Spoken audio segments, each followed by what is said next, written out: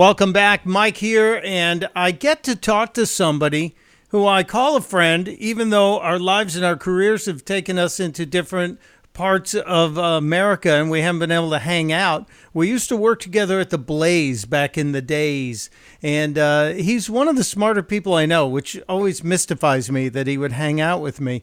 His name is Benjamin Weingarten. I call him Ben because he's just a normal guy, but he's one of the, as I said, one of the smartest people I know in the conservative world, in any world. Ben, welcome to the program. Mike, thanks so much for having me, for that most kind introduction. And I will say that you are one of the most decent people I've ever worked with in this business or any business. So really appreciate you taking the time to speak with me. Wow, that means a lot, because this business, as you know, is riddled with all kinds of curious individuals. And you've written a book about one of them. How's that for a radio transition, Ben? You've written a new book called American Ingrate, Ilhan Omar and the Progressive Islamic Takeover of the Democratic Party. Couldn't be a better time for this book to be out, Ben. There's just so much to talk about. Did you actually get to sit down with Omar? I reached out to her campaign on several occasions. Naturally did not hear a response because they essentially don't respond to anyone who actually subjects her to scrutiny. When they do respond, they usually respond with innuendo and attacks. And actually, I guess as a testament to my book or a credit to it, first of all, within 24 hours after it coming out, and we did this very sort of under the radar, didn't tip a lot of people off to the fact that it was coming.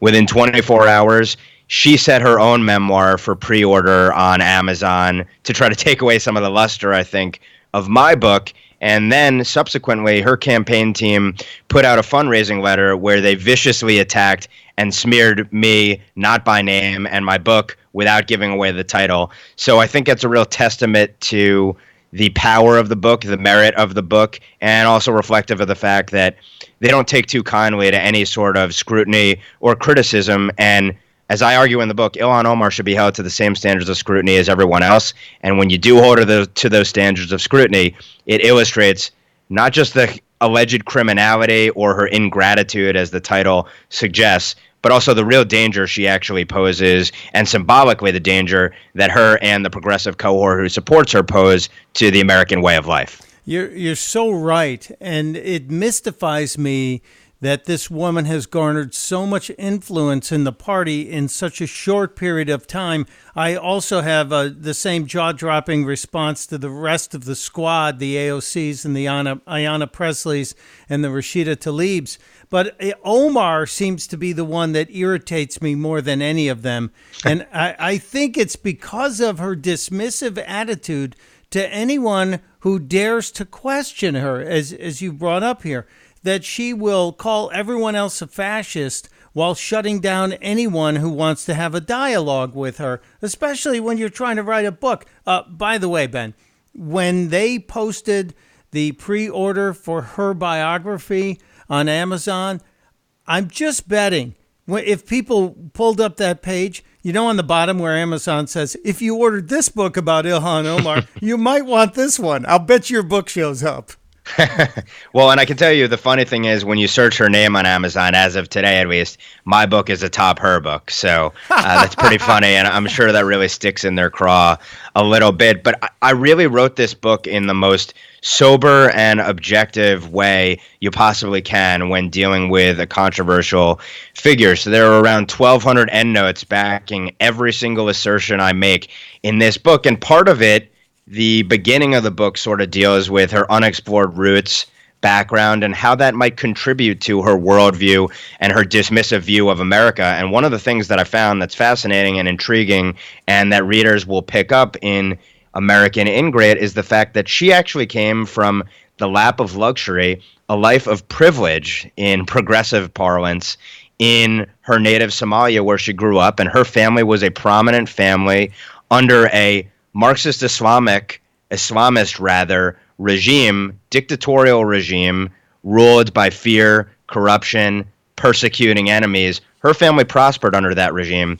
And then when Somalia fell into civil war in 1991 and that regime fell out of power, Her family had to flee. They ended up in Kenya in a refugee camp, and lucky for her, they ultimately ended up being able to come to America, where she worked her way up, as you said, to the pinnacle of power. This is a first-term congresswoman who can basically act with total impunity, do or say whatever she wants. Her party will never push back or censure her. And now she really stands at the pinnacle of power as the campaign co-chair in the pivotal 2020 state of Minnesota for the Democratic frontrunner, Senator Bernie Sanders. This is someone who recently put out a battery of bills on foreign policy that Ben Rhodes from Barack Obama's National Security Council called the new progressive baseline. And she sits on the House Foreign Affairs Committee, again, dealing with the most sensitive information of all on national security. And as I talk about in the book, she colludes with our worst adversaries as well. And that alone should scare Americans. But that she has accumulated all of this power and that the party has not just condoned it, but actually embraced her, means that 50% of the country is represented by someone who represents a movement that at core is anti-American. And I go into great detail in this book to make that case. We're talking to Ben Weingarten. He's a friend, a former colleague of mine at The Blaze, and he's now out on his own. You can go to his website, benweingarten.com, but you can also pick up his book about Ilhan Omar, the title American Ingrate. Ilhan Omar and the progressive Islamic takeover of the Democratic Party. Ben, you haven't even mentioned the one thing that I find possibly the most irritating about Ilhan Omar, at least the one thing that seems to get a free pass among all the other free passes she gets. This woman, to me, is an anti-Semite. She is not a fan of the greatest ally we have in the Middle East, and that's the state of Israel. In fact, she seems to be siding with those who would like to see Israel gone. And yet she never seems to get called out on that, at least not with any consequence. How does that even happen?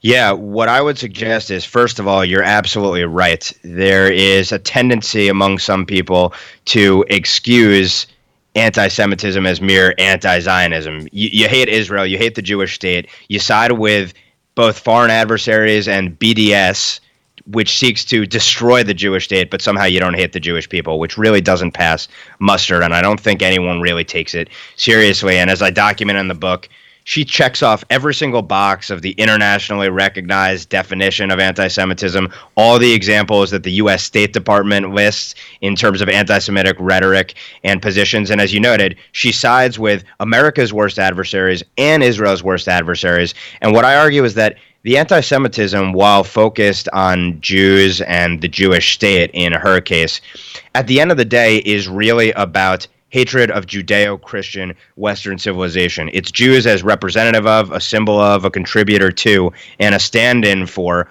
ultimately, American principles, the principles that are core to our civilization. And as for why she gets a pass on this, my simple response, backed in great detail in American Ingrate, is that the Democratic Party has embraced a progressive wing that has fallen in love with an ideology of supporting the so-called underdog against the imperialist, occupying, colonialist, oppressive Western powers. And the Arabs of Palestine are sort of the stand-in for that position. But as I argue in the book, it goes far deeper to this unholy alliance that Andrew McCarthy has written extensively about between the left and the Islamists that's developed historically. And Jew hatred has been the glue that has held that so-called intersectional alliance together for decades, and now we're seeing it. We saw it with Jeremy Corbyn in the UK, and now it's here in the United States as well. And again, that should scare Americans that the party of JFK is now a party of Edward Said, Yasser Arafat, Jeremy Corbyn, and the likes of now AOC, Ilhan Omar, and Bernie Sanders. Yeah, it's really scary. I got about a minute left, Ben. We're talking to Ben Weingarten about his new book, and I wonder, Ben, based on all your research, the time you spent looking into it, talking to the people in Minnesota, can she be ousted? There are a couple of people who've raised their hand, said we'd like to challenge her. Is there a chance she could lose the election this fall?